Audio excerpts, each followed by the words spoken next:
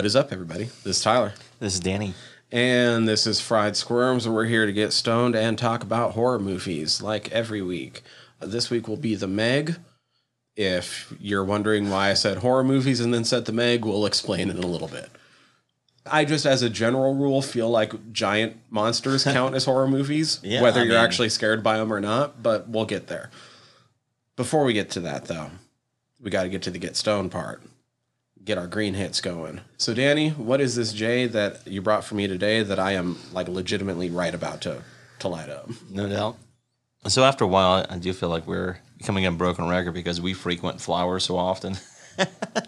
So shouldn't be a surprise. I stopped by there, picked up a 6-pack of their grapes and cream strain, which is a hybrid. For those who don't know, it is a cross of the delicious grape pie and cookies and cream strains. Now, this particular strain over at Flower, the total cannabinoids, you're getting like 26.2%. Total terpenes are 2.3%, with linalool, myrcene, limonene, and pinene coming in as the most dominant, with traces of humulene and caryophyllene. Now, this one I have tried once before. I mean, like I had a 6-pack and a single. Liked it. It was funny because when I was in there, the gal, she was like, "You might want to grab 2." I was like, "I think I'll just do 1, but thank you. Thanks for looking out."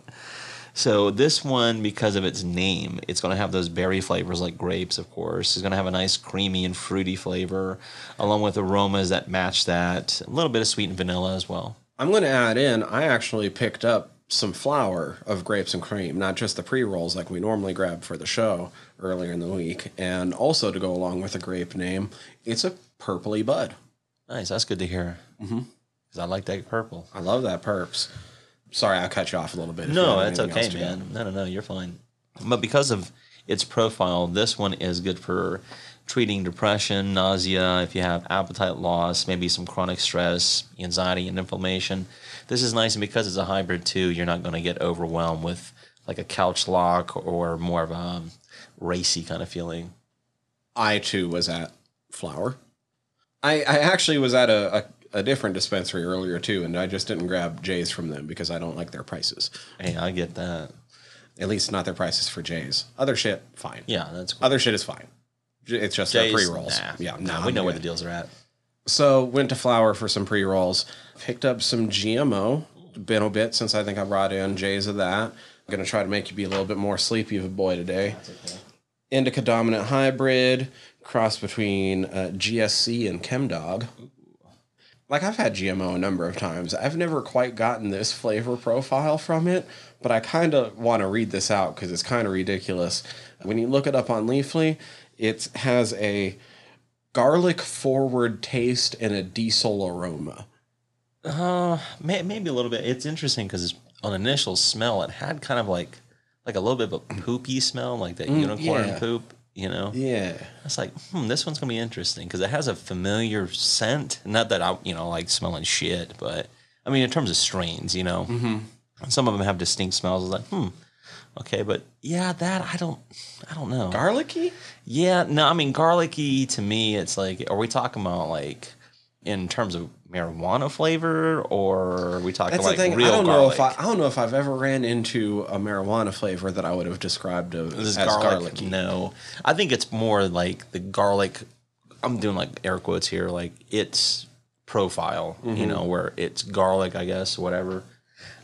Yeah, I don't know. Diesel maybe, but garlic, But here's the thing. This GMO is coming in at 33.3% total cannabinoids on an indica dominant strain from 2 very reputable parent strains with GSC and ChemDog.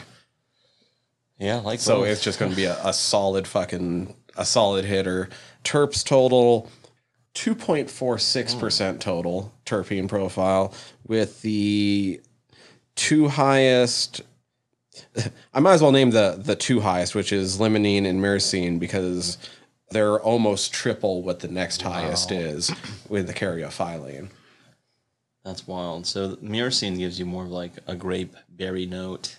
Mm-hmm. Yeah, and the caryophyllene is more like that peppery, I don't know. Yeah, so a spicy grape, yeah, I could see that more than... akin. Yeah, I see spicy grape more than garlic, right? Yeah, I think that's a better write-up. All right. Yeah, whatever. I mean, we've ran into this shit before, too, when it's like explaining the effects it has on you, and you're like, well, yeah, that's weed. It could be any strain. But I will say at a 33.3% total THC and 2.5% terp profile in an indica dominant strain, if you're not watching out, this shit will be a fucking couch locker in a minute. I'm okay with that. Yeah. To go along with our green hits, we want to remind everybody to go check out the Patreon, patreon.com/fried squirms. Lowest level, you could have been listening to this last week. Middle level, you get exclusive episodes, our hot takes on movies we go see in the theaters, as well as our look back episodes that we've been doing very regularly. Going back through our old catalog in order, checking out some of these movies that we haven't seen in 6 or more years. Been a lot of fun. It has been. We just came off the backbone of one, so that's fun.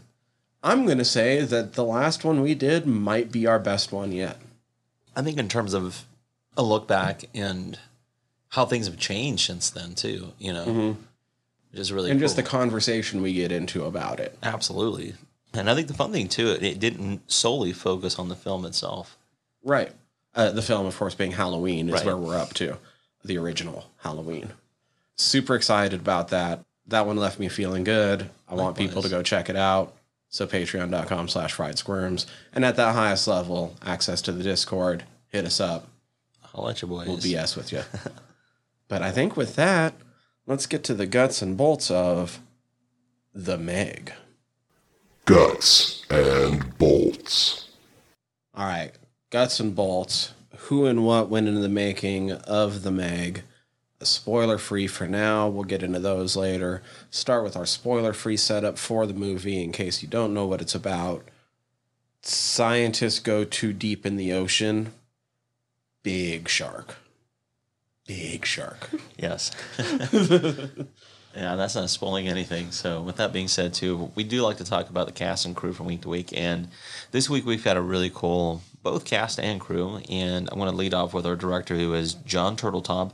Now, without spoiling too much and getting too in-depth, this film initially, I think, was bought by Disney back in the 90s.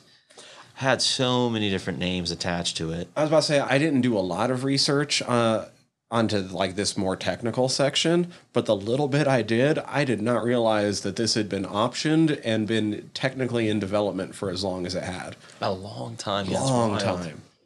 What, 20 plus years before its release at that point. Right. So, yeah, anywho, with that being said, we've got Jon Turteltaub, and a few things of note from him. I'm going to go back to the 90s. A little film from 1992 called Three Ninjas. What? How about a 1993 film? Feel the rhythm. Feel the rhyme. Get on the... It's bobsled time. Yeah, boy, it's Cool Runnings is what we're talking about. How about 1995's While You Were Sleeping? Okay. 1996's Phenomenon. Do. Right? Instinct from 1999. 2000's Disney's The Kid. Then he did both National Treasure and Book of Secrets, which is really cool. Oh, shit. Dude, National Treasure is a fun movie. They the actually second are. one is a bit shittier. Right, but yeah, the first one actually had a pretty good time with it. And he did 2010s as The Sorcerer's Apprentice. He did some television work as well. Yeah, National Treasure, Edge of History, which is kind of neat. He wasn't a director, but he did executive produce on that. Rush Hour TV, he did the pilot episode, so that's kind of cool. All right, moving forward, we've got quite a few writers. Now, this was based on a novel by Steve Alton. I think it's actually a trilogy, Oh, really? if not more. Nice. I kind of want to read them after watching this movie. Not going to lie. Yeah. Little differences I know that happen too. Well, from yeah, my I research. read just a little bit of what the difference is, at least in this initial one. So, well, we've got a couple of different writers too in terms of like the screenplay. We've got Dan Georgeris and two brothers, John Hober and Eric Hober. So I'm going to go with Dean. A few things of note from him: he helped write the film Paycheck, The Manchurian Candidate, and Tristan and Isolde. Man, like, okay, it's shitty for parents to give their kids joke names, but I really wish with that last name that one of them would have been named Bender. Yeah, Bender Hober. that's pretty funny. Both the brothers, actually, they wrote some pretty cool screenplays. So they wrote for the film Whiteout. They helped on the film Red 1 and Part 2. They helped on Battleship and a film called My Spy, which I believe has one of the wrestlers in it. Kind of interesting. Anyhow, we've got cinematographer Tom Stern. Another gentleman's got some really cool works, mostly because he's worked a lot with Clint Eastwood. So with that being said, just a few films of note from him. A little film from 2003 called Mystic River. You might have heard of it. He helped on $1 Million Baby, The Exorcism of Emily Rose, Flags of Our Fathers, Letters from Iwo Jima. He also helped with 2008's Changeling, which is really neat. He works with Eastwood Gran all the Torino. time, I mean, yeah, doesn't like he? exactly. He helped with 2012's The Hunger Games, which is, you know, not a Clint Eastwood film. But I mean, yeah, really, if you look at it, it's like, okay. But here's something that's cool: Kung Fury 2. Oh, shit. Yeah, which is in post production. So some cool stuff there. All right. Moving forward, we've got editors Stephen Kemper and Kelly Matsumoto. Now, we've actually talked about Stephen Kemper way back on episode 163 when we talked about The Relic. Oh, interesting. Yeah, exactly. So with that being said, some really cool films. I'd say because he's got like a laundry list of films, you might want to check out The Relic for that. And for Kelly Matsumoto, she's got some cool films too. Just a few things of note from her. She helped on 1999's and 2001's The Mummy and The Mummy Returns. She helped on 2004's Van Helsing. Little film from 2006 called The Fast and the Furious Tokyo Drift. She helped with The Rise of the Cobra G.I. Joe film from 2009.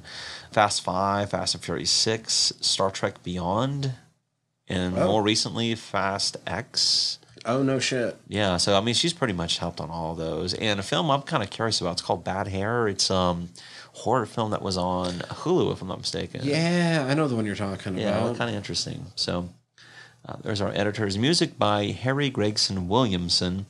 Another gentleman's got some really cool films. I mean, we'd be here all day if we really got in depth. But if you just look at his Wikipedia page, I'm just going to read a little excerpt from here. He says, he has composed music for video games, television, and films, including the Metal Gear series, Spy Game, Phone Booth, Man on Fire, The Chronicles of what? Narnia, all right? Deja Vu, X-Men Origins Wolverine, The Martian, Ants with a Z, the Tigger movie, Chicken Run, the Shrek franchise, Sinbad, Legend of the Seven Seas, which came out in like the 2000s, 2003, Arthur Christmas, Early Man, Catch 22, lots of films, man. Some really cool films. All right. We've got tons of special effects teams. This seems like a common refrain, especially with this particular style of subgenre, I suppose. So if you're really curious, check out the database. All right, we got producers Lorenzo de Benaventura, Belle Avery, and Colin Wilson. Production companies on this were De Benaventura Pictures, Appel Entertainment, Mayday Productions, Flagship Entertainment Group, and Gravity Pictures. The distributor was Warner Brothers for the 2018 United States theatrical release. It had a release date here in the States on August 10th, 2018. Now, keep in mind, there's something interesting about August this year with this franchise. Oh, the sequel? Yeah, whoa. All right, we've also got a budget of about 130 to about 178 million. That's kind of an estimate, but it grossed worldwide about $530.5 million. I knew this movie was successful. I didn't realize it was that successful. Oh, yes, sir. Now, the tagline I have on this is the most feared predator in history is no longer history. Not bad. Not bad. No, all things considered. All right, so moving into our cast, I'm going to lead off with Jason Statham plays the role of Jonas Taylor, right? I think at this point, if you're any kind of fan of like action films, things of that, maybe you're even a fan of swimming, diving, more specifically, right? So if you followed his career, you would know that. But anywho, he is known in the Transporter trilogy, right, as Frank Martin. You might have seen him in The Italian Job. He was in the Crank series, War, The Bank Job, The Mechanic. He was in Spy. Snatch, Lock, Yeah, Stock. I mean, come on, dude. How many? Yeah, I'm just looking at Fast and Furious, 6, 7, The Fate of the Furious, Hobbs and Shaw. So, I mean, that's just a few things of note, you know. But he's got some really cool things of note. I mean, once again, we'd be here for a little bit. But a little bit of video game work too. Call of Duty, Sergeant Waters, which is really neat. He's been in some music videos as well, which is kind of neat. Man, I played Red Faction 2. I did not realize he did a voice in it, but I also haven't played it since it came out in 2002. So yeah, it's been a little while. All right. Moving forward, we have, I would imagine her name is probably pronounced Yi, but it's Li Bingbing, who plays Su Yin Zhang, right? A few things of note from her. I thought she looked familiar. Okay, Forbidden Kingdom. Yeah. She was in the film 17 Years, A World Without Thieves, a film called The Message. She was also in Resident Evil Retribution. She was in Transformers Age of Extinction. All right, we've got Rainn Wilson plays the role of Jack Morris. Now, you're talking about way back. We talked about him way back on episode 38 for House of 1,000 Corpses. That's how long it's been, right? And, I mean... Dwight Schrute, right? I was going to say, at this point, everybody should know him as Dwight. I mean... That's how I look at it. Here's kind of some neat things, just a few things of note, right? He was in Almost Famous. Yes. Which is a really cool film. Galaxy Quest. Yes. He was also in 6 Feet Under, another Brian Fuller, right? He was in My Super Ex-Girlfriend, The Rocker. Man, I still need to watch Super. I keep having people telling me it'd be right up my alley. Oh, here's one with Joseph Gordon-Levitt, Hesher. Oh, Hesher's so good. Hesher's so good. One I'm kind of curious about. One that Hesher we've brought up before, thanks to Visitor Q. Yeah, because of some of the similarities. Oddly. Yeah, that's a whole different story, but...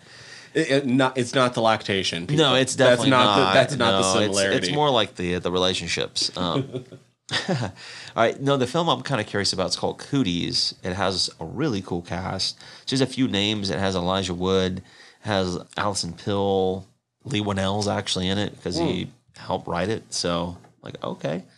Rainn was also in The Smurfs because he lent his voice as Gargamel. Okay. Yeah, so a lot of cool stuff. All right.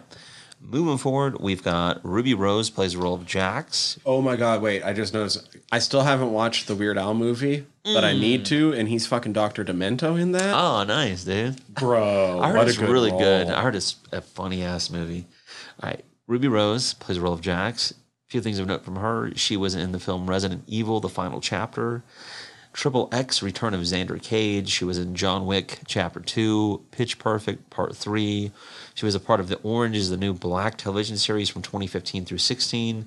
She was also in The Flash, Arrow, and Supergirl as Catwoman back in 2008. Yeah, Kate 18. Kane. Yeah. Through 19. And she was also in the Catwoman television series from 2019 through 20. All right, we've got Winston Chow, plays the role of Dr. Minhua Sheng. A few things of note from him. He was in the film The Wedding, the film Banquet, Yi Ming in 1911. I mean, this dude's a Chinese actor, so a lot of his films are going to be Chinese films. All right, we've got Cliff Curtis, plays the role of James Macaritis, right? I like Cliff Curtis. He's not in enough stuff as far as I'm concerned. No, he's in some cool-ass stuff, though, if you look at his filmography, man. I mean, like, 1993's The Piano. Pretty well-known film. He was in 1998's 6 Days, 7 Nights with Harrison Ford, right? Yeah, he was in, let's see here. Actually, either 6 Days or 7 Nights or Blow is probably the first time I saw 2001 probably be Blow. That's probably the first time I'd seen him. He was in Training Day from 2001. And The Majestic. I mean, 3 films right there are solid-ass films for 2001, right? He was in 2002's Collateral Damage. He was in, let's see here, Runaway Jury. He was in Live Free or Die Hard, 10,000 BC. He was also in The Last Airbender, which is really cool. He was in Fast and Furious Presents Hobbs and Shaw. He was in 2019's film Dr. Sleep. That's right. He was also in Avatar, The Way of Water as well, which is really neat. All right. A few other people of note, and that'll round out our cast and crew. All right, we've got Paige Kennedy, who plays the role of DJ. A few things of note from him. He was in the film SWAT. He was in Leprechaun, Back to the Hood, a film called Freaky Deaky. He was also part of Blue Mountain State, The Rise of Tadland, and Blue Mountain State, the television series from 2011 through 2012. Did you ever watch any VA? I watched some of the first season. I sure did. So first season sucks balls. Okay, that's good to know. So I liked the first season the first time I watched it. The first time I watched it, I was also home from work sick and half asleep most of the day. I went to rewatch it at one point, couldn't even get through it. Second and third season, though, are just Redeems itself. So Yeah. good. And it's the second season where he comes in. Okay, that's good to know. No, I've actually heard that before from a couple different people. That's okay. I'm okay with that. Second season, it becomes a little bit more like the football version of Community. Okay. Where they're also kind of doing like parodies of pop culture shit. I like that. That's really cool. Nice. All right. We've got Jessica McNamee.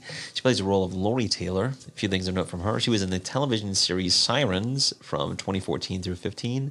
She was in the film The Vow. You might have seen her in the film Chips, which is really cool. She was in Battle of the Sexes, and she was in Mortal Kombat. Sonya Blade. Yeah, all right. All right. We have Olafur Dari Olafsson. Plays the Wall in the film, right? Few things of note from him. He was in Contraband. You might have seen him in The Last Witch Hunter. He was in Zoolander Part 2. I think he lent his voice in the BFG. He was also a part of a television series from 2019 called NOS 482 or Nosferatu. Oh, good on him. Yeah, I was like, all right, that's really cool. All right. We've got Robert Taylor, plays the role of Dr. Heller. Now, some people might know him as Agent from the Agent Jones. Agent Jones, sorry, from The Matrix. He was in Vertical Limit. You might have seen him in the film Rogue. He was also in Kong, Skull Island. He was also part of Wolf Creek, the television, also web series from 2016. Oh. All right, yeah, that was like really cool. All right, we've got Masi Oka, who rounds out our cast, and he is Toshi. Hero. Yeah. So people probably going to know him from Heroes, right? From 2006 through 2010. Save the cheerleader, save the world. Yeah, dude. He was also in Along Came Polly. He was in Noroi, The Curse. He was in House of the Dead Part 2. He was in Get Smart. He was also part of Hawaii Five-0, the television series from 2010 through 17 and also in 2019. So that pretty much rounds out our cast and crew. You gave us a brief setup. Should give our listeners a few warnings. There's technically a decent amount of blood and gore in this movie. Oh, yeah. All things considered. A lot of it is CG, but that's kind of a good thing because there's also technically a lot of like animal violence. Yeah, I mean, you can't help but notice that. But like it's not real. Exactly. Like if you're super sensitive, I guess like maybe don't go into it. But if you're that sensitive, maybe don't watch this kind of movie. Language, but only to an extent. It was a PG-13 movie, so I don't even know if they used their one fuck. I can't remember or not. I don't think so. I don't think they did. I don't recall if they did. And just like, I guess if you're thalassophobic and are scared of the ocean. Yeah, that makes sense. That would make a lot of sense. That's about it, right? Yeah, I think so at this point. Let's get into and find out how the Meg made us squeal. How does that make you squeal? All right, man, the Meg. I think the first thing, as we've had to do on a couple other episodes recently, yeah, it's kind of more of an action film. I'm okay with that. First off, I'm going to say as a blanket rule, like, it's not the scariest subgenre, but I think giant creatures and giant monsters are a subgenre of horror, whether you like it or not. Yeah, like so once again. Whether it takes the action beat or not, so be it. I think that's just that's one of those what things. else do you do with it? Because, I mean, honestly, this is just my opinion here. I can't speak for anybody else, but Jaws is kind of the same thing, dude. That's the other point I was going to make is like, this is kind of just like it doesn't take the story beats from Jaws. No, but it is kind of just Jaws. And there's a lot of homages to it. You can't help but notice that. But that's okay. Like, it's not trying to be Jaws. It's just, I mean, it's a beefier version. It's Jaws turned up to 11, and the only way that you can defeat Jaws turned up to 11 is by leaning into the action aspects. Yeah, 100%. And that's where you bring in Crank. Here's the other thing I'm going to say. Even though I think that this term is overused, and I'm kind of purposely leaning into overusing it just to make this argument, but fuck y'all. It's kind of like the premise is kind of Lovecraftian. A little bit, yeah. So I'm going to point to this quote from, I believe it's from Call of the Cthulhu. I don't have the actual quote notation in front of me, just the words. The first part isn't as applicable, but I think you'll see where I'm going with it as the quote continues. The most merciful thing in the world, I think, is the inability of the human mind to correlate all its contents. We live on a placid island of ignorance in the midst of black seas of infinity, and it was not meant that we should voyage far. The sciences, each straining in its own direction, have hitherto harmed us little.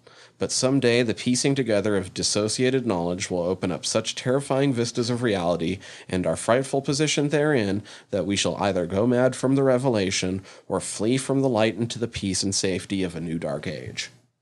So this is a story where scientists pushed too far and ran into something that showed them how small they really are.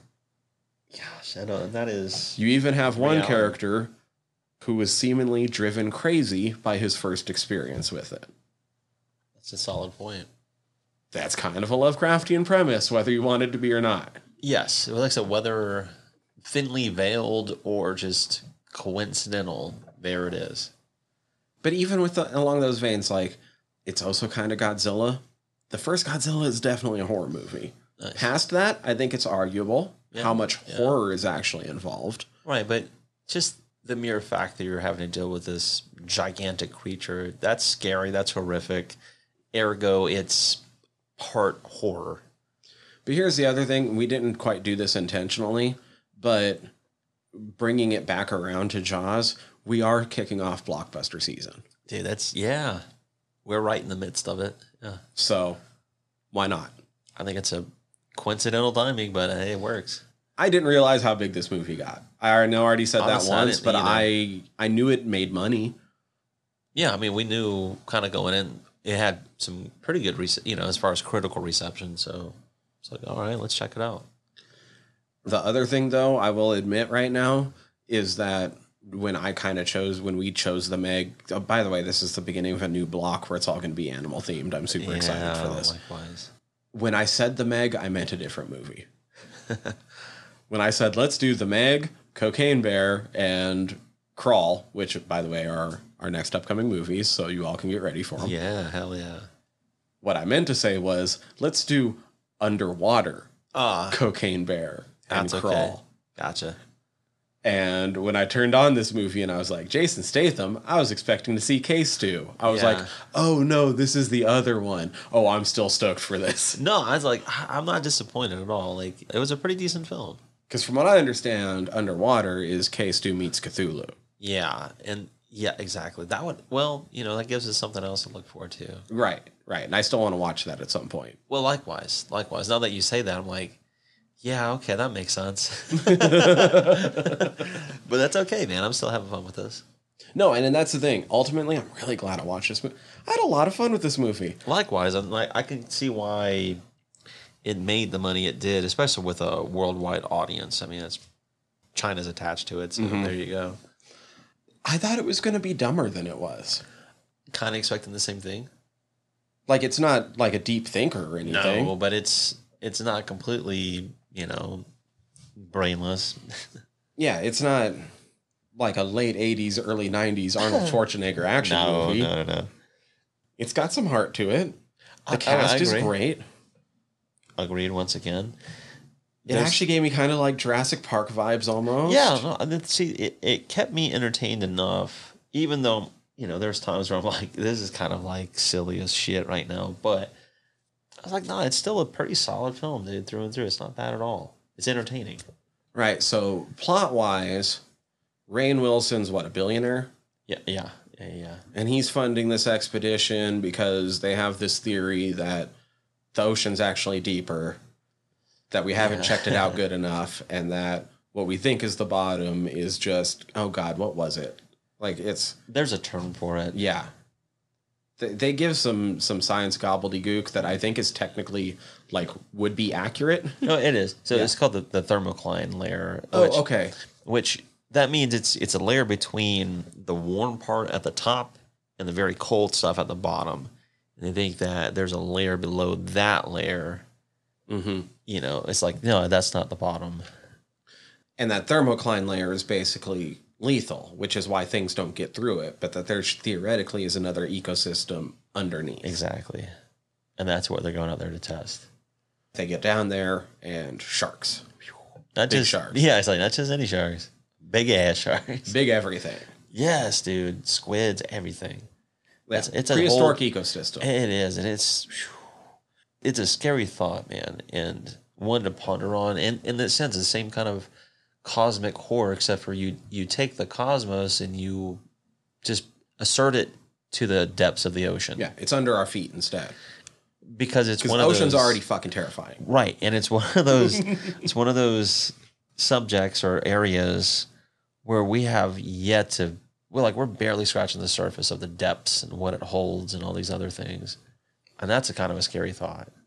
The ocean's one of those weird things for me because I would never consider myself to be thalassophobic. It doesn't immediately hit me in that way. But if I sit there and start thinking about it too much, yeah, I'm good. Fuck bro. that noise, bro. No, look, I like the beach as far as I know, as far as the sand.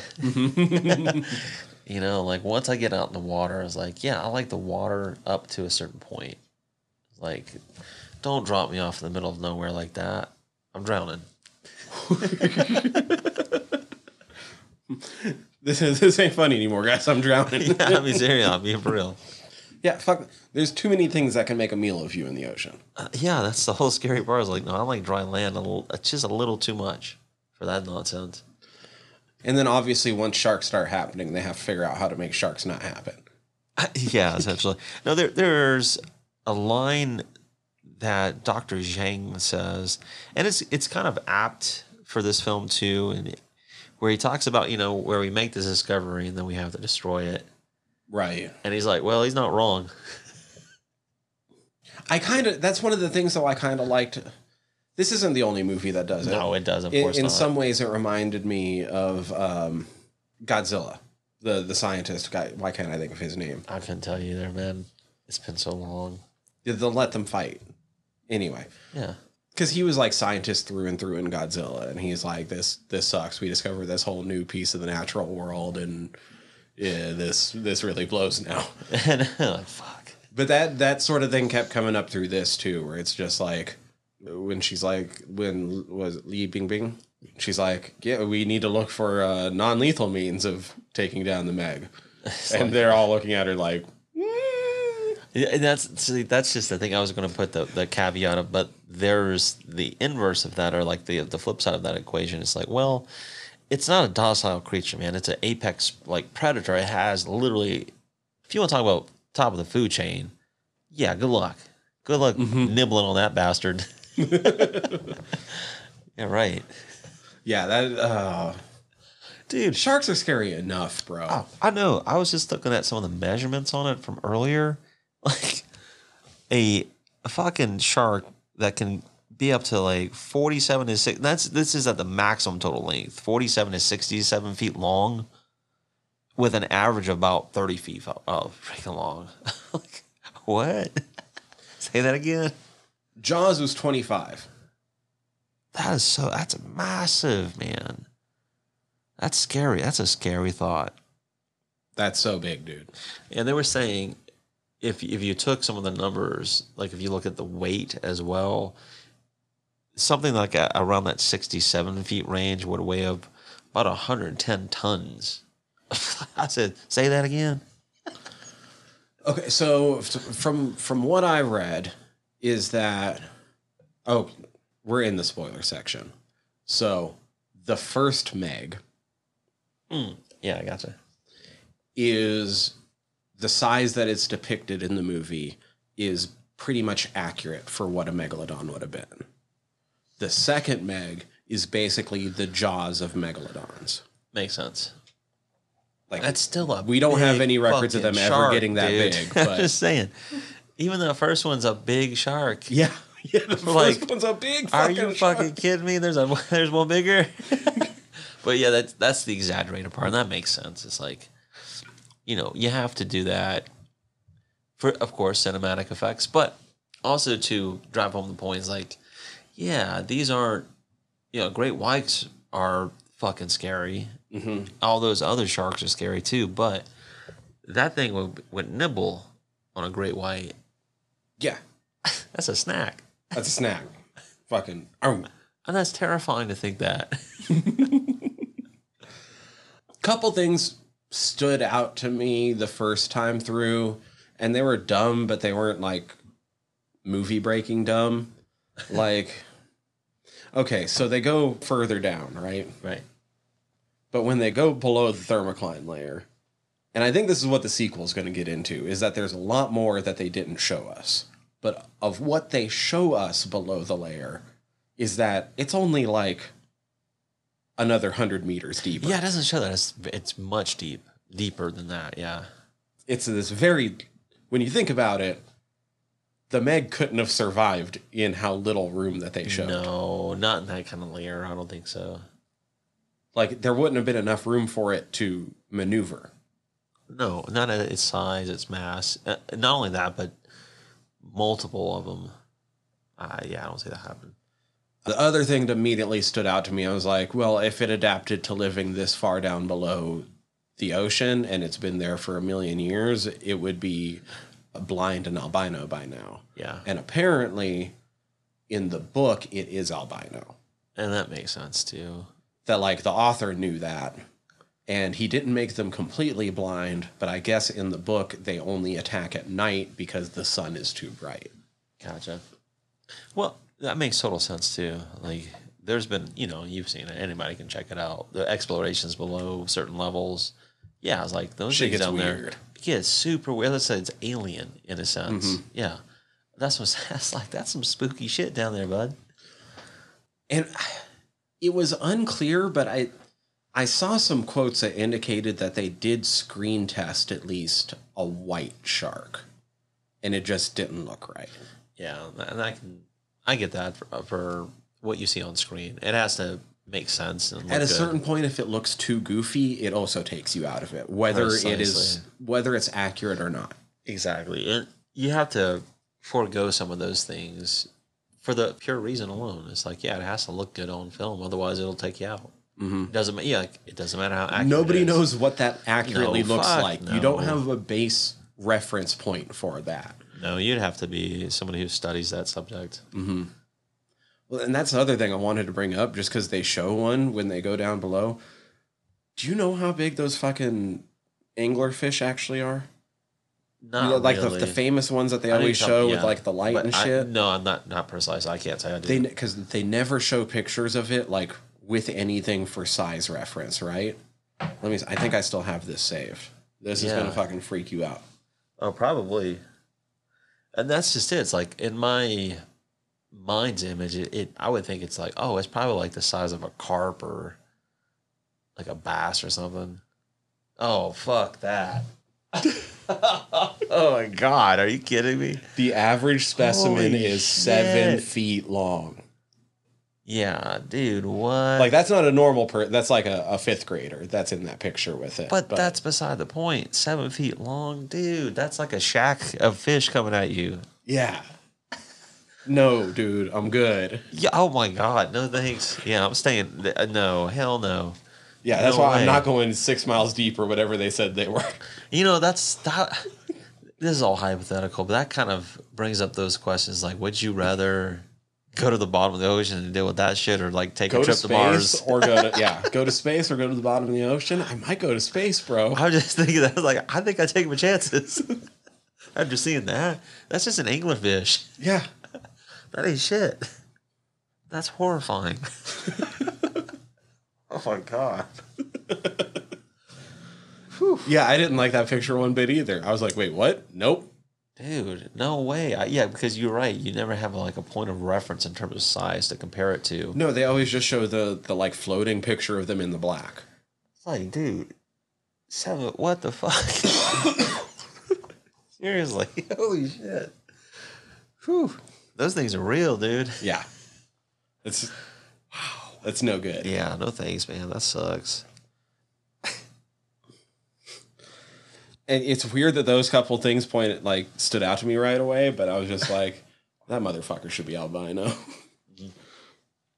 That's okay. That didn't take me out, which is good because wasn't enough to take me out. yeah. So then that's okay. Like I was more thinking like, okay, what are they going to do with this shark? That was kind of my initial, quandary or not quandary, but question going into this is, all right, I know it's going to be a giant shark film, right? But to what degree? Like, what exactly are they going with it? All right, going into it, I was like, are they just going to do Jaws beat for beat? Are they going to do Deep Blue Sea? Exactly. Are they going to do... Are they going to They kind of did Deep Blue Sea is what they did. Yeah, it's like, are they going to be kind of hokey with it too? Like, is it going to be kind of farcical? Are they going to... How much are they going to lean into it? Right, exactly. And no, I think the way they approached it was, for them, I would imagine, in the studio as well, being a PG-13 film, this is the better approach. So here's the other thing. I don't know what kind of DVD, Blu-ray releases this movie's had, but according to interviews, there's a lot of really bloody footage on the cutting room floor. Damn, that's pretty cool. That they cut it to be a PG-13, but it was filmed and designed as more of a rated R. Okay. Oof. That would have been fun. But once again, it wouldn't have reached the market. It would have reached had it been R. Yeah, and I get that. But for us fans of that stuff, and I'm sure it still wouldn't have been like crazy. No, but it still would have added a little bit more, texture, I suppose you would call it that. And how much of it is maybe unfinished because they were having to do it with CG is the other thing. Yeah, that's a solid point too. So I don't know. It's interesting though to know. Okay, for being something so straightforward, were there any parts that did catch you by surprise? I'm trying to think. Not necessarily. Maybe just the second shark bit. I wouldn't say by surprise, but I was like, okay, that makes sense. Like, where are they going to go with it now? And it's like, okay, there's a larger one down there. But that's kind of what I was going to bring up too for what caught me by surprise. It wasn't the fact that there was a second bigger shark, because they got the first one too quickly. Exactly. When you get it halfway into the movie, there has to be a second shark. It shouldn't be a surprise. I'm just like, okay, where are they going to go? How are they going to uncover this? That being said, I legitimately didn't think that they were going to introduce the second shark by having it jump up and bite the fucking first shark off the back of the boat. No, I mean, that was cool as fuck. That legitimately surprised me. I did think that I thought that because of the blood from the shark dripping into the water, that the wall was going to just get ate by a normal shark. And that would make sense too. And then the second Meg was going to come get them while they're like on the way back to the base or something.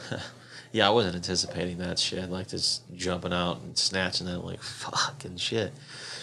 This just is a minute critique. And it's not even really critique. It's just kind of like, to me, I don't know if it was a gag, but they made several uses of this. This is what I call the gag.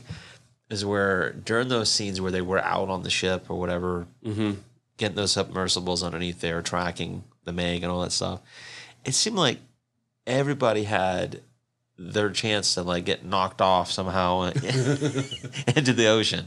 Like everybody gets knocked off at some point. Whether it was individually or as the group, everybody, and it was more than one time. And most of the several times in the film. Most of the time, it really wasn't a big deal either. No, and that was kind of the funny thing. I was like, okay, well, the wall. There goes the wall. Yeah. There goes Jack. She had her moment. Here goes DJ with his moment. So everybody has a moment in the ocean. I just thought it was funny the way they were doing that. And the other thing, it didn't take me out, but I was like, this is so. And they're doing it for dramatic effect. Is where Suyin, Yi Bingbing's character, she's in that tank. Mm-hmm. And then Jason Statham goes down there to go save her and all that shit. But she's talking to him. She's like, no, Janice. No. Just leave me. Right. I'm like, you're not having that conversation. You're not doing that. You're not doing that. But it's a movie. It's for dramatic effect. It's supposed to be kind of a surprise or like a mini twist. It's not like a true twist in like story or anything. When she's down in the plastic cage, right, and the shark decides that he's just going to straight up swallow it. That was my first thought. I was like, aren't you guys dealing with a shark that's big enough just to fucking swallow this? Like a pill. Shouldn't you all just be talking about this possibility from the get-go? Don't worry about if it can chomp it in half. Worry about the fact that it can go straight down the fucking gullet. Oh my God, that's a horrifying thought. Like, oh, no, I'm inside the fucker. Thanks. So what do you do at that point? Hope you don't dissolve. Shit, right? Yeah, that's Jesus. Yeah, Jonah in the well right there. For reals. There was a part I almost groaned really hard at. Oh, I want to hear it. Because, okay. Yes. I almost did, and then the movie saved itself. Okay. Because you have about 5 or 6 seconds of Jason Statham just straight up outswimming the Meg. And I'm like, if this continues for 2 seconds longer, I'm going to be very pissed with this movie because it's no contest. Oh, yeah, no way. I don't You care. have a Olympic 70-foot diver or shark not. is about to fucking... You're chum, dude. And then, but the way the movie saved itself was he calls then for the boat and they reel him in instead. And not only do they reel him in, and that's what keeps him in front of the shark, but the shark was actually lining up a bite. And the reason it misses is because he starts to go faster because of the reel. And I was like, I'll buy that. Yeah. That works. The shark was lining up just a bite because this thing's fucking slow. Why do I have to take my time? Right. There he is. There he is. Like, I'm just going to stroll up and take a bite. This is going to be easy. And it strolls up, opens its mouth, and they just like rip it away. Yeah. They fucking Lucy that fucking football away from it. Exactly. And now you've aggravated the beast. And I bought that. I was Yeah, like, no, I can get that. If he I'm keeps down with ahead that. of it just because of editing, No, that's going to piss me it's off. like, yeah, exactly. No, it's like, no, fuck off with that dumb shit. Because we've You're seen not that bullshit happen before. It's like, yeah, no. You're not, dude, no, I'm not buying that. But no, you're right. It saved itself. And they make a point to point out things like that. Like when they're escaping on the 2 rafts, the lifeboats. Yeah, yeah. And you see the Meg behind them. And you're like, why doesn't it just come chomp them? And then somebody mentions, it's like, yeah, it's still there following us. And you're like, oh, it's been tracking them. We're like 30 minutes into this trip. Like, that's the scarier part. It's like, why is it tracking? When is it going to attack? Yes, because it can at any moment. Mm-hmm. And that's just it. So that's what keeps me intrigued is, you go through these things of like discovery, interaction. How are you going to resolve this conflict now, this issue? Because, now it's a fucking issue, dude. We fucking woke the beast. It didn't mean to, but there it is. And it goes about in a methodical enough way where you can buy it. Yes. Where it's like, okay, I can see why they would do this or why they would do that. It's like, you wouldn't agree with 100% of everything, but at least they do it in a movie logic sense that makes sense. And even the shit they brush aside, I feel like they take at least a moment to acknowledge. They do. Like, fucking homeboy from BMS being like, no, fuck that. I'm not going to go do that. Because I just had, like, multiple friends die. We're out here trapped with a shark. No, that's where I'm like, yeah, you're absolutely right. And I will say this, too. I did like this, and normally this is one of those things I would normally, like, have, like you were saying, the most, like, eye-roll moments, is when Jax... she's saved because Heller sacrifices himself. Mm-hmm. And instead of like having a moment where it's like, oh, poor Heller. Okay, what are we going to do next? She actually shows like a human moment where she realizes what just happened, And I was like, no, that's good acting right there. Because that is what literally would happen with somebody who realizes that impact, that moment. I feel like they did a good job of counteracting the easy arguments. Even just having like Rainn Wilson pipe up like, can't you just fucking tag it? Yeah. There you go. Perfect. He's just like, you guys are all overthinking this. But Yeah, a that's a lot of solid movies point. would have just left it alone at the scientists are overthinking it. They have to come up with some other way. That's a solid point too, because it makes you wonder too. Yeah, if they're like, okay, we're sitting here thinking about this. It's like, well, what would be the more logical? It's like, well, I don't fuck. It's like, well, let's put that in the film because that's probably what the audience is saying too. Right.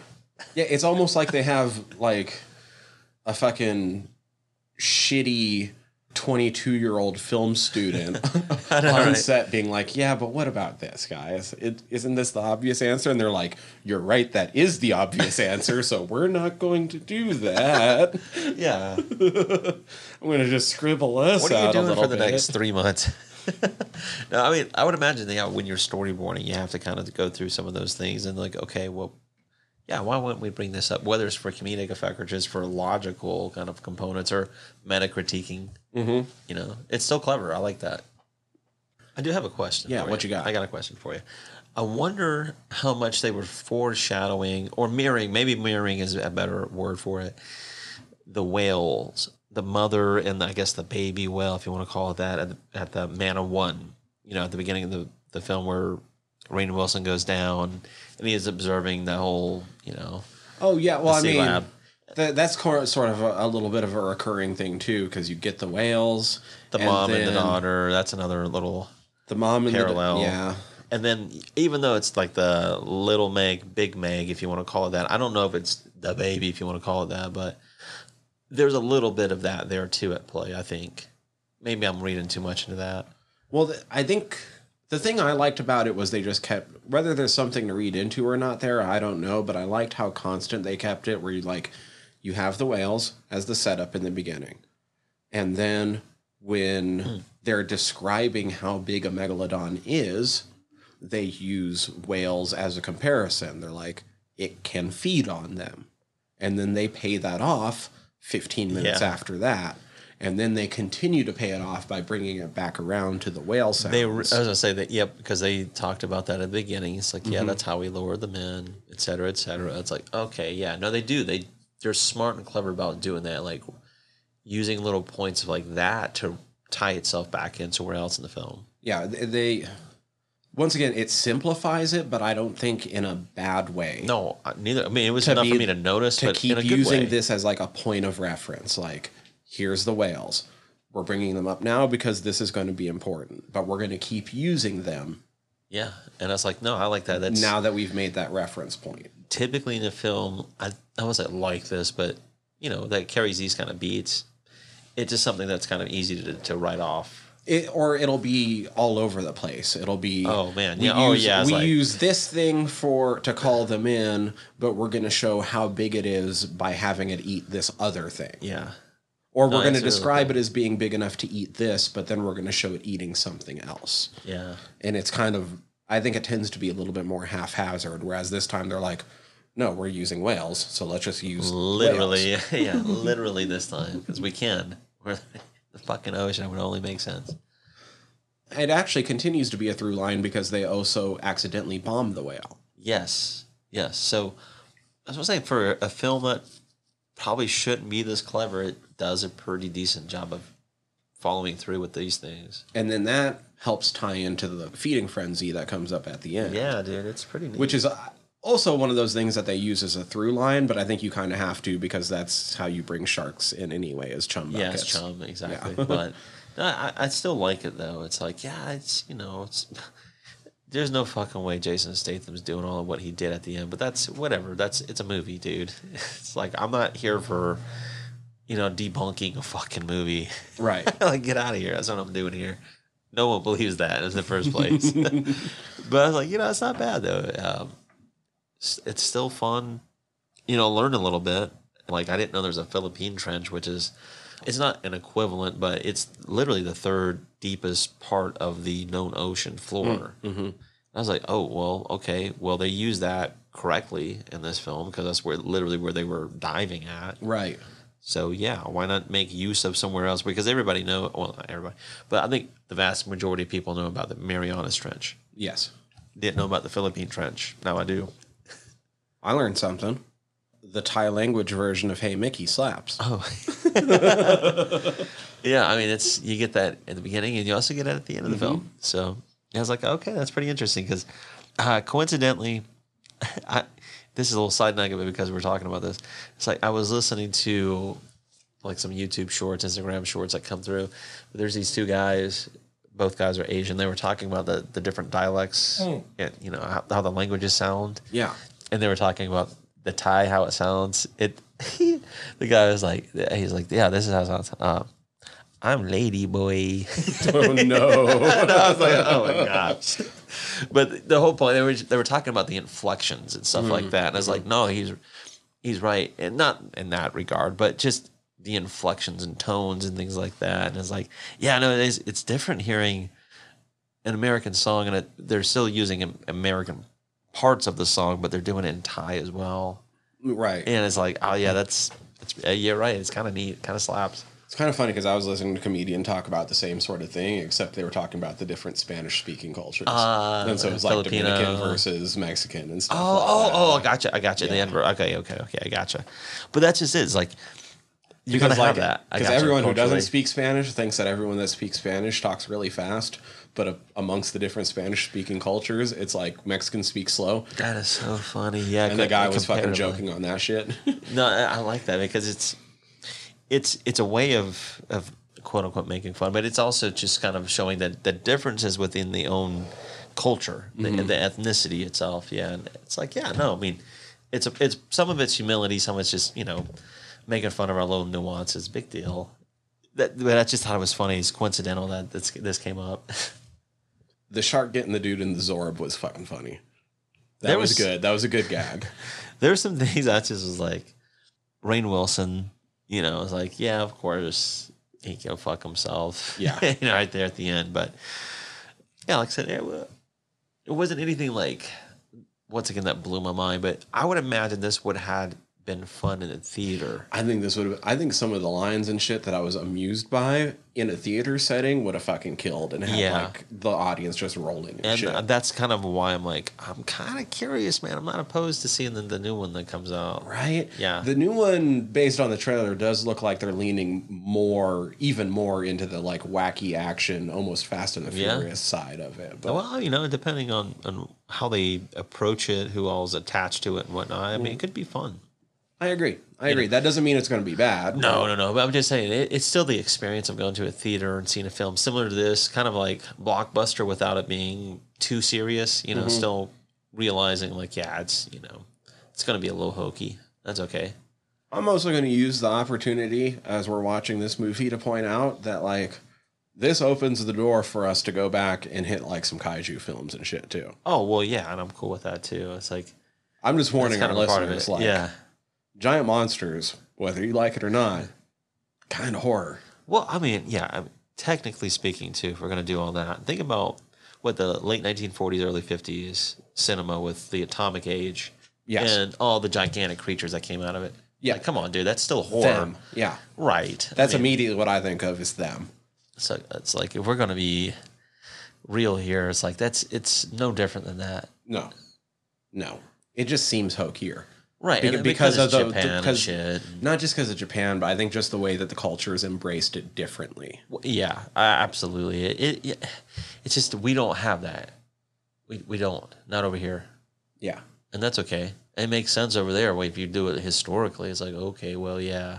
I don't know if I have too much more to say about the Meg, though. I'm really glad we watched it, though. Likewise, it's like, I had fun. I was like, all right. It was kind of interesting thinking, all right, we've done 2 films with Rainn Wilson, both films he dies in, 2 completely different styles of horror film, vastly different. Still both interesting. Related to the sea. Yeah. Considering he becomes Merboy. Isn't that fucking wild? I wonder if anybody's ever asked him that. Yeah. This is kind of interesting. So yes, absolutely. Jason Statham, I was like, how often are we going to get to talk about him in horror? Yeah, like never. Right. This movie is where we're going to get to talk about I'm okay with that. So, yeah, in that respect, it's cool to see some people, familiar faces, some new faces. An interesting dive into, it's not like we haven't done, an animal or a creature kind of style film before, but not a block like we're about to hit. Right. And this is not a bad one to kind of start it off. I think this is, if this was the one that closed it off, I'm even like, I'm excited where we're going, though. That's kind of a point. Now, I know you've seen Cocaine Bear, and I know you're excited for next week. Yeah, I'm not going to say shit about it until we do it, but yeah, I'm excited for you to see what you have to say about it next week. We can't guarantee that the third week is going to be good, but I know we're both super excited to finally watch Crawl. Man, I know. I really am, and it's going to be one of those things too. It's like, how did it get such good reviews considering the premise? Yeah. I have no idea. I'm so excited to see. I'm hoping it doesn't turn out to be a bone tomahawk. But if it does, that gives us something to talk about too. That is very true. I was like, regardless, we'll have things to say, but I really hope that's not it. I think that's all I got for this week, Yeah, though. I likewise. think. So for this week, I'm Tyler. I'm Danny. Fried Squirms. Out. Hi, everybody. Tyler here. If you like the podcast, please hit subscribe however you're listening to us right now. Also, if you could rate and review us however you're listening to us, or preferably over on Apple Podcasts, that'd be super cool, as the entire world is ran on algorithms, and we want to be all up in them. We highly appreciate it whenever you tell all your friends about us. If you have any suggestions, comments, questions, want us to put eyes on your current independent horror project, you can always contact us, squirmcast@gmail.com, or you can contact us through our website, www.friedsquirms.com. Scroll through our entire back catalog there, or click the links up at the top, as we are part of the Earworm Podcast Network, and would love it if you went and checked out some of our sister shows. The easiest way to keep track of things across the entire network is to go over to that website. That's earworm.com, EARVVYRM.com.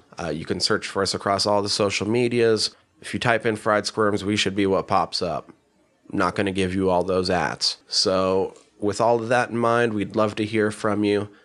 Until next time, peace.